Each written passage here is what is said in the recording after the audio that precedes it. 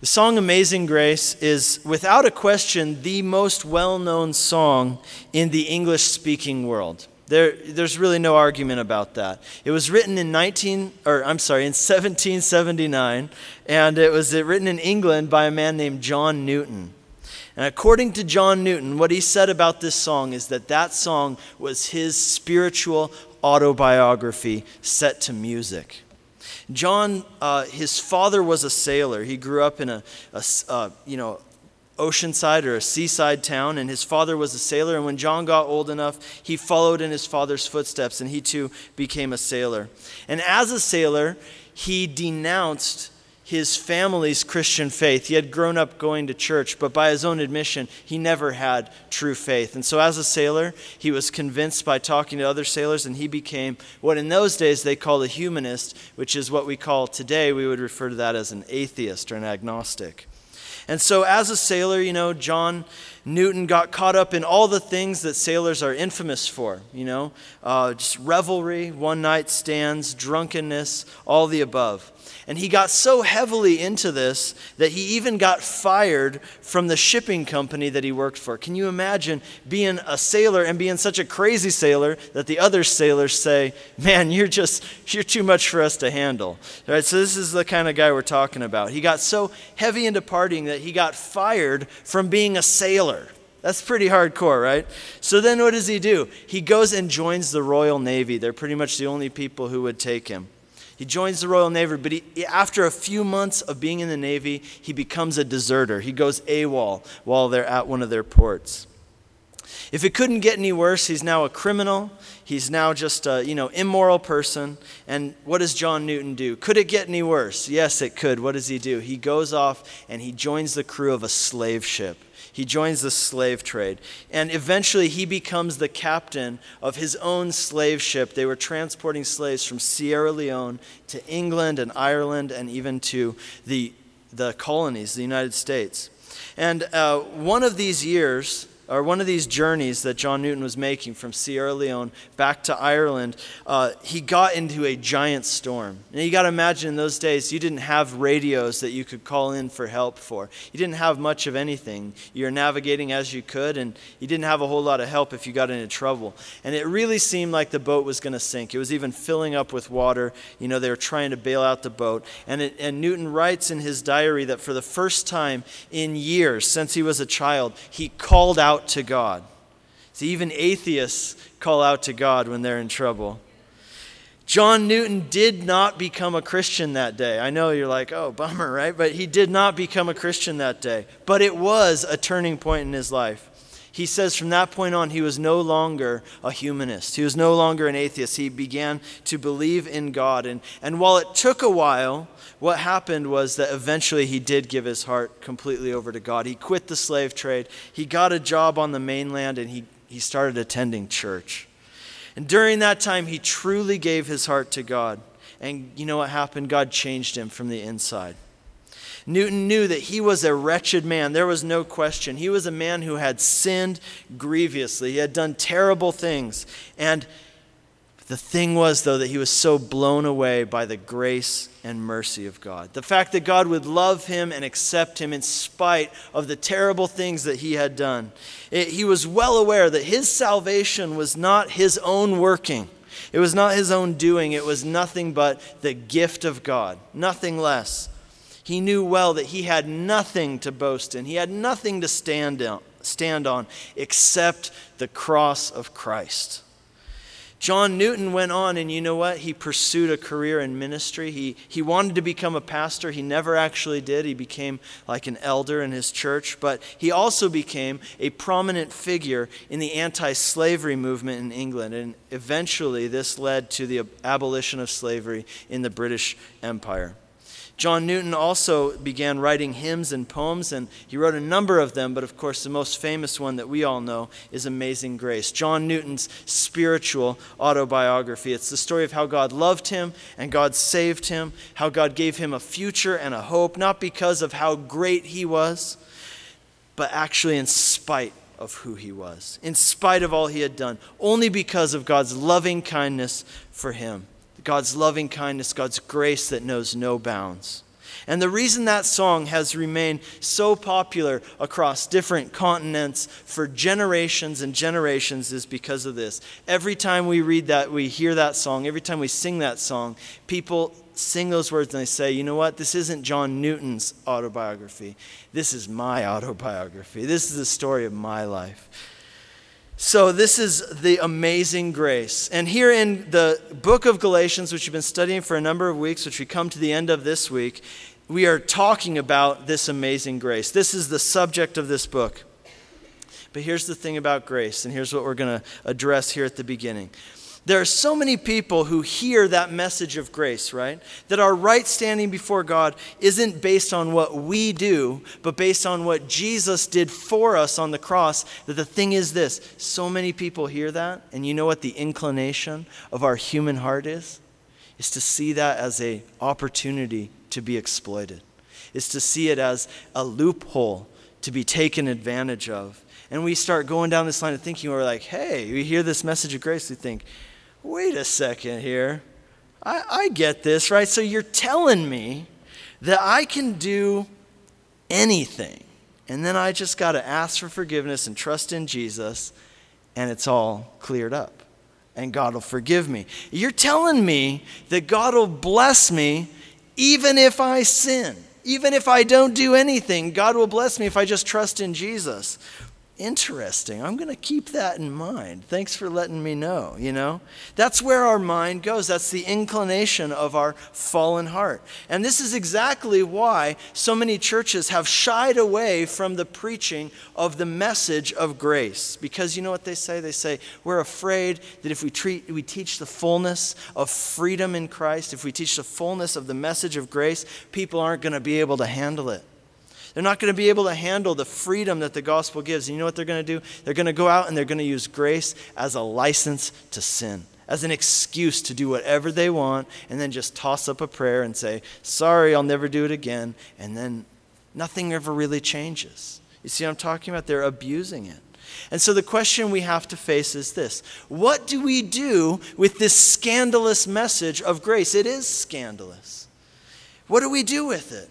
Because what about these people who will abuse it? What about the people who will take advantage of it? Who will take advantage of the grace of God? Because we've all seen those people, right? We've all met those people. In fact, if we're completely honest with ourselves, at times we've all been that person, right? That uses grace as an excuse, as a permission to sin. And here in Galatians 6, that is the exact issue that Paul the Apostle addresses. And here's what he says from verse 7. If you got your Bible, please do follow along. Galatians chapter 6, verse 7. If you need a Bible, just stick your hand up and our ushers will get you one. Here's what it says. Galatians chapter 6, verse 7. Do not be deceived. God is not mocked.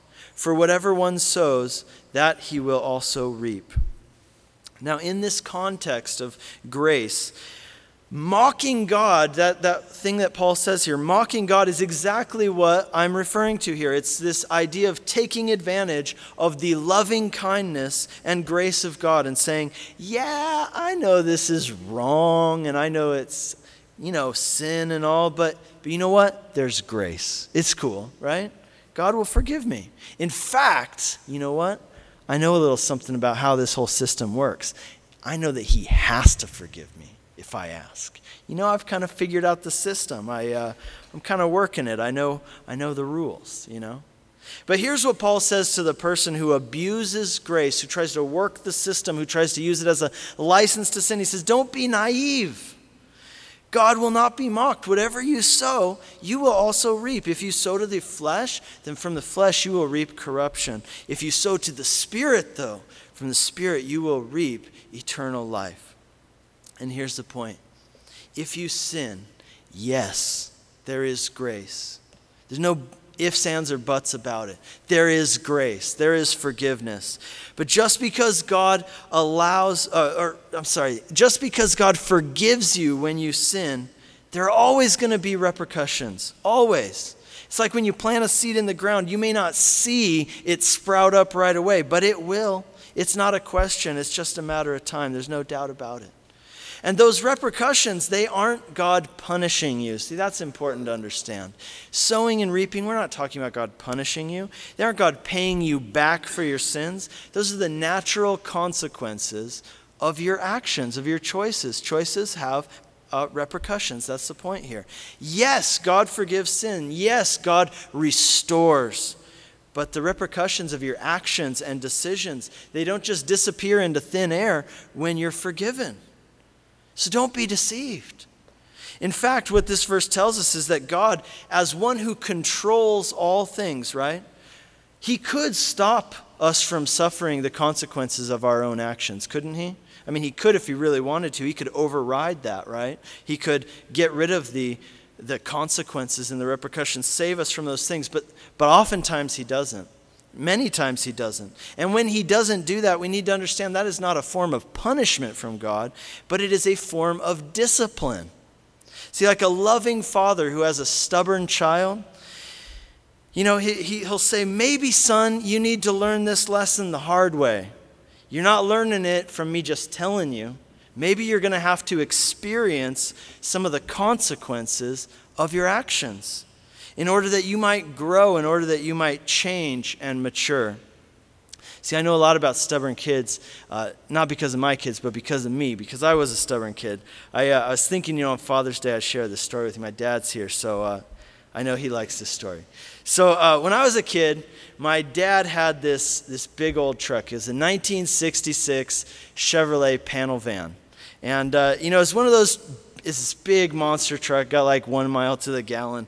And it's one of these trucks that had like a full metal dashboard. You guys remember those things? This old American trucks, the full metal dashboards. And I was a stubborn kid. And every day on the way to school, he would tell me, put on your seatbelt. And I would say, no, I hate putting on my seatbelt. I'm not going to do it. I don't want it. He'd say, son, put on your seatbelt. And I'd say, no, I hate my seatbelt. And he'd say, listen, if we get in an accident, you're going to fly right through the windshield and you're going to die. And I love you and I don't want you to die because I like you the way you are. So please put on your seatbelt. And I said, whatever, Dad. You don't know what you're talking about. I don't want to wear that seatbelt. It's too restricting. I hate how it feels. So one day he stopped arguing with me. One day he said, you don't want to wear your seatbelt? Okay. So there was this hill that we went down, to go to the school.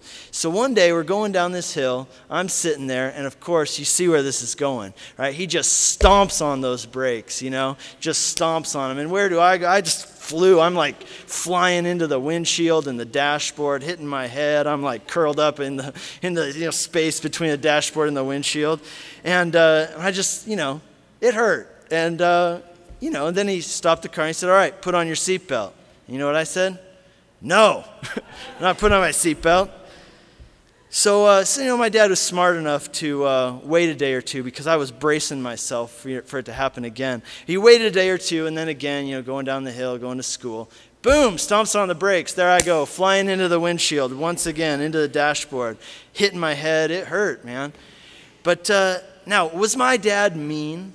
That's the question. Was my dad being mean? Well, I thought so at the time. I thought, what a mean person, what a cruel person. But you know what? Now I look back on it and I see it differently. Now I look back and what I see is a loving father who genuinely wanted the best for his kid, who really didn't want me to end up dead on the street, or dead in an accident. But his child was stubborn and was doing something stupid that was possibly deadly. So what did he do? In a safe, controlled environment, he let me experience, he let me get a taste of the natural consequence of my action.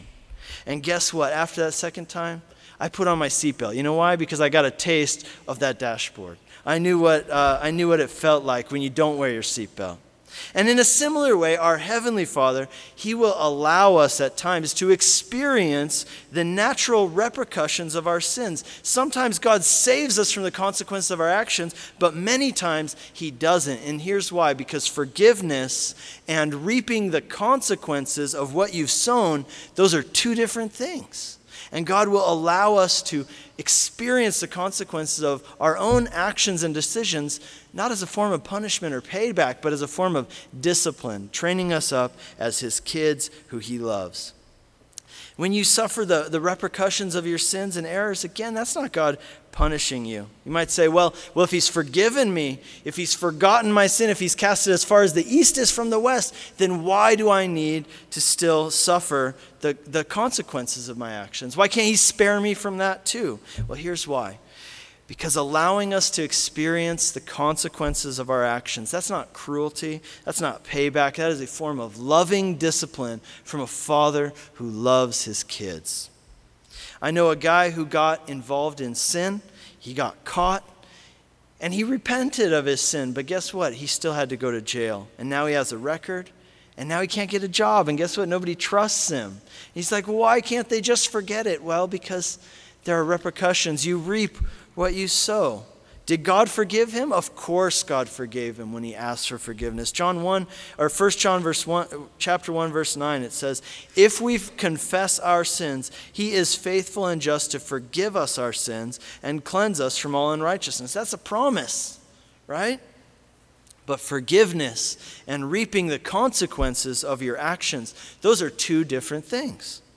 Don't be deceived. God will not be mocked. Whatever you sow, that you will also reap. Have you heard of a man named Lot? He was the nephew of Abraham. He was Abraham's traveling partner on the journey of faith that God sent Abraham on. And Lot and Abraham split up at one point. Lot went to live in the city of Sodom, which is pretty bad decision on his part, actually. But what's highlighted in the New Testament, if you look at 2 Peter chapter 2, what you'll see is this. Lot is highlighted as an example for us who are believers of a righteous man who lived in a godless society, but yet he still walked with God, right? And that's an example for us. Lot was a righteous man in the midst of a wicked city. But here's the thing. Do you guys remember what's the last story we read about Lot in the book of Genesis? What's the last message that Lot preaches to us in the book of Genesis? Well, what it is this. There's this night where he gets really drunk, and then he ends up sleeping with his two daughters. Can you imagine this man, Lot, the righteous man? This is just unimaginable, right? For any father, can you imagine Lot waking up the next day and realizing what he had done? It's horrible.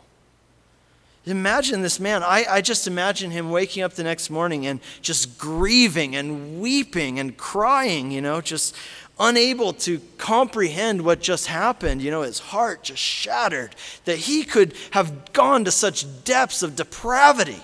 How could I have done this, And here he is. He's supposed to be the godly man in the middle of Sodom and Gomorrah, who's different, who's separate, who knows God, who's holy. And now he gets drunk and he commits an unspeakable sin with his own daughters.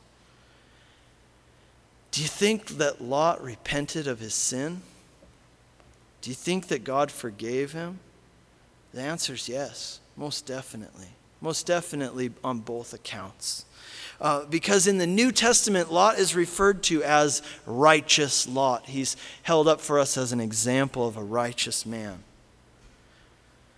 So God forgave him, and God restored him, and God imputed righteousness to him on the basis of his faith. But here's the thing. Even though God forgave Lot, even though Lot repented, even though Lot's relationship with God was restored, there were still consequences to his actions. Both of his daughters got pregnant, and they had baby boys. And their names were Moab and Ammon. Maybe you've heard of the Moabites and the Ammonites. They're the descendants of Moab and Ammon, who are the result of Lot's sin with his daughters. And these kids, become nations, and what follows is generation after generation of strife and war and conflict and death and pain. Yes, there's grace. Yes, there's forgiveness for all who turn to the Lord, but don't be deceived. God will not be mocked. You will reap what you sow. And you see, one thing we need to understand about sin is this. This is something that I always want people to understand. Sin is not bad because it's forbidden. Sin is forbidden because it's bad. Let me say that again so you can think that through. Sin is not sin is not bad because it's forbidden. Sin is forbidden because it's bad. That we got to change the way correct the way that we think about sin and about the Word of God when He tells us not to do things. Sin causes destruction, and it's a loving Father who tells us what to do and what not to do because He cares about us and doesn't want us to mess ourselves up and hurt ourselves. And like my dad who wanted me to put my seatbelt on, I found it restricting. But you know what? When God's word says, don't be filled with wine in which is dissipation, we say, whatever, no thanks. He says, be holy as I am holy. And we say, nah, how about instead of being holy, I just do whatever I feel like, and then I'll apologize for it. And that'll work out, right? There's grace. There's grace. Yes, there is grace. There is forgiveness, no question. But don't be deceived. God will not be mocked. Whatever you sow, that you will also reap. Sin isn't bad because it's forbidden. Sin is forbidden because it's bad. But here's the thing. Holiness is the pathway to happiness. God said this, God says, be holy as I am holy. Why does He want us to be holy? Is He trying to hold us back from having a good time? Not at all. He's telling you something very profound truth, that holiness is the pathway to happiness. God, He's doing all right. He's pretty, self-confident and happy.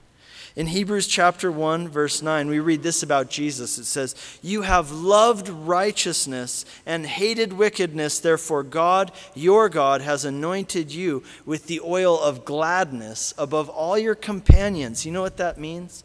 It means that Jesus was the happiest person in town. He was the happiest person in town, and here's why. Because He loved righteousness and He hated wickedness. He avoided sin and He did the work of God. Sin is not bad because it's forbidden. Sin is forbidden because it's bad. Sin causes destruction, and that's the point here. Don't be deceived. You think that grace is just a permission to do all kinds of sin, right? Yes, there is grace, there is forgiveness, but the consequences of sin are destruction. If you want to be happy, here's what the Bible says. Pursue holiness. Pursue holiness. And here's why. Because holiness leads to happiness. I had this friend growing up. She was one of the only Christian friends that I knew when I was in high school. And after high school, I moved away. And she got involved in church. We kept in touch a little bit. And she was serving as a volunteer at this youth group. And, everything seemed to be going great, in her correspondence with me. Well, one night, my friend, right, she goes out with some friends from work to party, and she starts drinking, right? And she's compromising a little bit. She ends up getting really drunk, right? Next thing she knows, she wakes up the next morning. She's in somebody's house, in somebody's bed. She doesn't know how she got there. And she's just feeling terrible, Well, to make it worse, a few weeks later, she finds out that she's pregnant. And she's just in shock, right? Her life has just been flipped upside down. And the guy who's the baby's dad, he tells her, get an abortion. That's it. Just get an abortion. I don't want this child. And he says that if she doesn't get an abortion, then he's going to deny that he did anything, and he's not going to have anything to do with this child. So obviously, on top of everything, she has to step down from her role in serving in the church and the youth group because she's no longer an example for these kids who are struggling with the exact same kinds of temptations that she's compromised in. And so what does she do? She decided to have the baby. She moves back home. She had to quit university. She had to quit her job. Her whole life changed, right? Did God forgive her for that one night of error, of sin, of folly? Absolutely, God forgave her. No question. But even though she's forgiven, she's still pregnant, right? She still has to deal with raising this child now as a single mom, without a dad, without a husband. But there's something else that you need to know about grace. And that's this. That God, by His grace, you know what He's able to do? You know what He loves to do? He loves to redeem that which has been messed up. Man, He loves to redeem. He is a God who loves to redeem the worst situations for your good and for his glory. In Joel chapter 2, verse 25, God speaks to the nation of Israel after a time of destruction, and he tells them, I will restore to you the years that the locust has eaten. I will restore to you the years the locusts have eaten. You see, the locusts are a picture of devastation, of destruction. They come in these swarms, and they leave nothing in their path. They just ruin everything. It's total devastation. So what God is saying is this: I will restore to you the years that the locusts have eaten. Those years of your life that you wasted away, that you piddled away, the destruction that you reaped because of the consequences of your actions, of your choices, the things that you sowed. But I'm going to work a work of restoration. And what that means for you and me is this: that if you will take the mess that you have created with your bad decisions, with your sins, and you will place it at the foot of the cross, in the hands of God, you know what? He will take that mess and he will bless that mess, and he will restore the years that the locust has eaten. Remember that story about Lot that I told you just a second ago? Remember the thing that Lot did? He got drunk, he slept with his own daughters, they give birth to Moab and Ammon, and that leads to generations of strife and turmoil. Well, there's more to the story than that. One of the daughters of Moab is a woman that you've probably heard of. Her name is Ruth. You ever heard of Ruth? By the providence of God, by the grace of God, Ruth leaves the country of the Moabites, east of the Jordan, and she comes into Israel, and she meets this man named Boaz, who marries her, who takes her in, and who becomes her kinsman redeemer. He redeems her, right? And this woman, Ruth, the daughter of Moab, she becomes the great-great-great-great-great-great-grandmother of Jesus, right? What Lot did was a terrible mistake, wasn't it? Absolutely. It was sin, right? Of course it was. And did that sin have long-lasting repercussions that they had to deal with? Absolutely. But here's the deal. By the grace of God, God chose to bring something glorious and beautiful from that mess. He brings beauty from ashes. That's the kind of God that he is. He decided to work through Lot's mess, Lot's mistake, and bring salvation to the world. Did God ordain that Lot would do that thing that he did? No. But God was gracious. And God will be gracious to you too. He can restore the years that the locusts have devoured. You may have sinned in grievous ways. But here's the thing about the grace of God. The grace of God is that he not only forgives, but he redeems. Even the terrible circumstances that are the result of your mistakes, that you have no one else to blame for. You know what? Place them in the hands of God. And by his grace, he can redeem all things. He can bring beauty from ashes. If you'll just turn to him and place that mess in his hands, he can redeem it. You remember my friend from school, the one I was telling you a story about just a second ago? The one who got pregnant, had a baby out of wedlock? Well, it was a baby girl, and her name's Grace. My friend knew that she had sinned, and she had messed up, and that she had to deal with the repercussions of her sins. That was a fact. She couldn't avoid it. But she was still thankful for the grace of God, that God wasn't finished with her, even though she'd messed up, that God didn't write her off, that God's grace would see her through, even as she had to raise this little girl on her own. Well, the rest of the story is this, that this little girl, Grace, when she was about a year old, my friend met a great guy. He's a Christian. He loves the Lord, and he wasn't scared off by the fact that she's a single mom with a baby from a different man. And this man, he married her, and he adopted that little girl. And now he's her dad, And he loves her, and he raises her, and he provides for her, and he cares for her. And now Grace has a little sister. And you know what my friend would say? She'd say, I sinned. I did. I had to deal with the repercussions of it. And they were huge. They were life-changing. But the Lord has redeemed the mess that I made. That is grace. That is amazing grace. Amen? He restored what the locust devoured. and he gave me a daughter, and she would say, I would never trade her for the life that I lost in order to have her. I would never go back on it. I didn't deserve God's grace. He gave me much more than I would have deserved. I didn't deserve God's grace. I messed up, but in spite of that, God gave me much more than I could have ever deserved or even asked for. Grace. It's amazing grace because he loves us. And I want you to think about that grace that we're talking about, and think about this. In light of that grace of God, who loves us, who blesses us, who redeems us from the pit, in spite of the fact that we haven't deserved it, how can we be so shallow as to view the grace of God as an opportunity to be exploited, as a loophole to be taken advantage of? Don't be deceived. God won't be mocked. Whatever you sow, that you will also reap. For the one who sows to his own flesh, from the flesh he will reap corruption. But the one who sows to the Spirit, from the Spirit he will reap eternal life. At any given moment, you and I, we are sowing to either the Spirit or the flesh. Imagine two dogs, okay? Imagine a white dog, represents the Spirit, and imagine a black dog, which represents the flesh. At any moment, you're feeding one of these dogs, and what happens is if you feed the one, it gets bigger and stronger, and the other one gets smaller and weaker, and if you feed the other, then the opposite happens. If you feed the white dog, you know what happens? He gets stronger, he gets bigger, and the black dog gets weaker and weaker to the point where he has no more strength, and all he can do is just let out little whimpers, right? But here's the deal about the black dog. He's aggressive.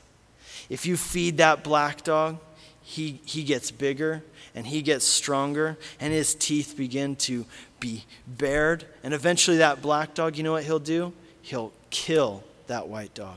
He will devour him. And then you know what he'll do? He'll turn on you and he will devour you as well. That's the point of sowing to the flesh versus sowing to the Spirit. The law of sowing and reaping is basically this. It's two things to take note of. We got a slide here. It says, whatever you sow, that you will reap. Whatever it is that you sow, that is what you will reap. And the other part is this: whatever you sow, you will reap. It's not a question, you will. Just like planting a seed, it doesn't sprout immediately, but it happens. It will come up. And if you want, what kind of harvest do you want? You know, if you want love, joy, peace, patience, kindness, goodness, faithfulness, gentleness, self-control, if you want those to be the kind of things that characterize your life and your heart, then you need to sow to the Spirit, because those are the fruits of the Spirit. If you want that kind of harvest, you got to sow the right seeds. And if you don't sow the seeds, then how can you expect a harvest? You who garden, you know exactly what I'm talking about. How do you sow to the Spirit? It's real simple. Jesus said that the Word of God is the seed. So how do you sow to the Spirit? You sow the seed of the Word of God into your heart. It takes root, it generates, it takes root, it causes growth, and it bears fruit. Sow the seed. If you want to bear fruit, sow the seed. Sow the seed of the Word into your heart. Read your Bible. Read it. Spend time reading the Word of God, taking it in every day. It's the seed. It will bear fruit. Just keep taking it in. Keep sowing into your heart. Again, if you don't sow the seeds, then how can you expect to reap a harvest? You can't. And then you're surprised that the fruit of the Spirit seems to be lacking in your life. Spend time in the Word of God. Sow the seed of the Word into your heart. Maybe some of you would say, but when I read the Bible, there's just so many things that I don't understand. Some of the stuff just doesn't make sense. Maybe I find it easier to just read Christian books, to read devotionals, because those people at least give me some application. They explain things, you know. And you know, they have a lot of Bible verses in them. Well, you know what else has a lot of Bible verses in it? The Bible, right? And if you don't understand everything you read, that's okay. And I want to tell you why it's okay. Read it anyway. I think one of the best things you can do is read the Bible even though you don't understand it. And let me explain to you why. Because you know what happens when I read something in God's Word that I don't totally understand? It's stuck in my head, and I'm pondering it. I'm like, man, what was that all about? I don't get that. And I'm thinking about it, I'm intrigued, and I ponder it all day long. It's in my head just rolling around. What is that all about, What could that mean? And then guess what? When I end up talking with other people who also read the Word, guess what we talk about? We're like, hey, you know what? There's this thing I've been reading, and I don't understand it. Maybe we could discuss it a little bit. And then you start talking about it, you start discussing, and guess what? You're no longer talking about the weather because you got nothing better to talk about. Now you're talking about the Word of God. Now you got iron sharpening iron. Why? Because you read something that you didn't understand. And guess what? You got something to talk to your pastor about now. Not just like, hey, how's it going? How's the family? But hey, I've been reading this and I don't get it. Tell me. You got something to go research. You got something to look into. You've got something stored in your heart that as you read the Word of God, that's going to keep clicking back like, oh, this kind of explains that thing that I read and I had no idea what it was talking about. See what I'm saying? Keep bringing the Word. It's like bringing the grain into the storehouse. Just load it up, because in time that will bear fruit. It will be a harvest. It says in verse 9 as we continue on, let us not grow weary of doing good, for in due season we will reap if we do not give up. Don't grow weary in doing good. Those people that you pour into, all that energy, all that time, those good things that you're trying to do, the things that you're trying to make happen. Sometimes you wonder, is this even worth it at all? Am I just wasting my time because I don't see that I'm having an impact? Here's what it says about that. Don't give up. Just because you don't see the harvest yet, that doesn't mean that nothing's happening beneath the surface. Don't give up. Don't stop watering those seeds, because here's what it says. If you don't give up in due season, you will bear a harvest. You will reap if you don't give up. Verse 10, it says this. So then, as we have opportunity, let us do good to everyone, especially to those who are of the household of faith. And that relates to what we skipped here at the beginning, which is verse 6. It says this, let the one who is taught the word share all good things with the one who teaches. As Christians, we seek to do good to all people. We seek to change the world, right? I want nothing less than to see this city changed with the gospel. Amen? Do you want that too? Yeah, but here's the thing. You know where we start? We got to start here. We got to start here with establishing a culture of grace, a culture of forgiveness, a culture of love, a culture of the gospel, where we serve each other, where we love each other, where we support each other, and then we can take that out there. We can't change out there before we get it dialed in here, but once it's dialed in here, then we take it out there and we see change happen. He says in verse 11, see what large letters I'm writing to you with my own hand. Now, there's some debate over what this means. Does it mean that Paul is now taking the pen from the scribe and writing this salutation in his own hand? Or does it mean that he's been writing this whole letter with his own hand in big, bold letters, like when you get an email from your boss in all caps, caps lock. He's just writing big, fat letters, as big as he can. Or, because he's emphatic.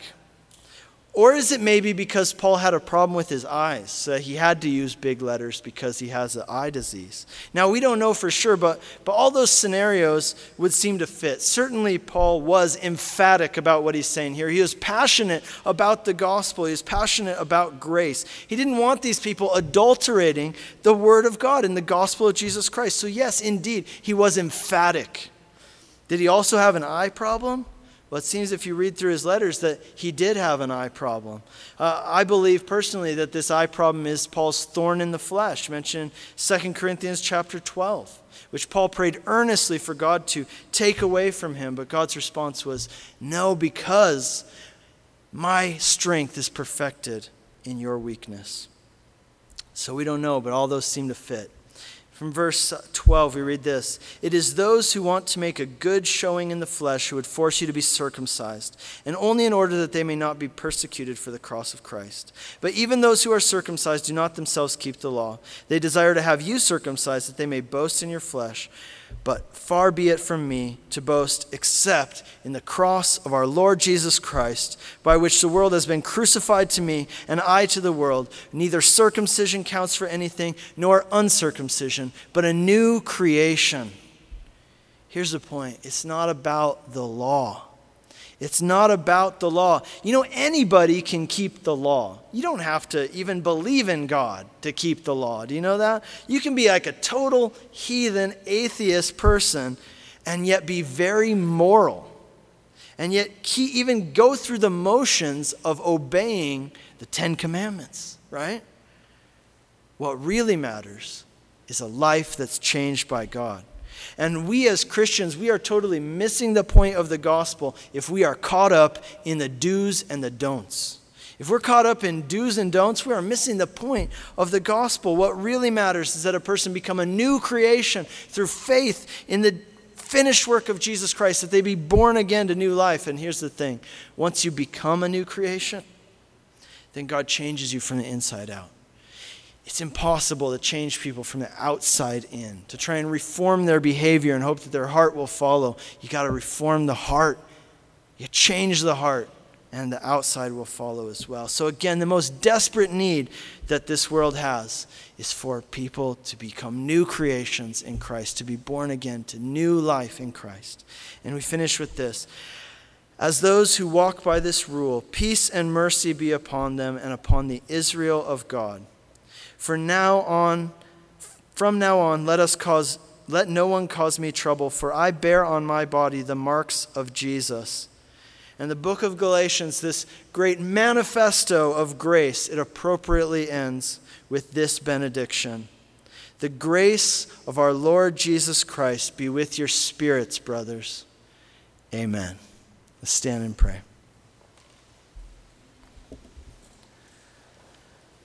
Lord, we thank you for your amazing grace. Lord, we thank you for grace that redeems us, that saves us from the pit. We thank you for grace that blesses us in spite of who we are and what we've done. It gives us future and hope. Lord, grace that disciplines us and trains us up as the people you want us to become, that forms us. Lord, thank you for grace that you pour out upon us. And Lord, thank you for this message. And Lord, truly, may we go with grace this morning. May we go with that sense of your love for us, that sense that we are covered by your blood, that your grace is abundant in our lives because of Jesus. And Lord, as we take communion now, we remember your body broken for us. Lord, this is the basis of our relationship with you. It's the basis of the gospel of grace. That your body was broken for us, that you took our place on the cross. You lived the life that we should have lived. You died the death that we should have died, Lord. Thank you that you took our place. And we remember that and we celebrate that this morning as we take the body and the blood in remembrance of Jesus.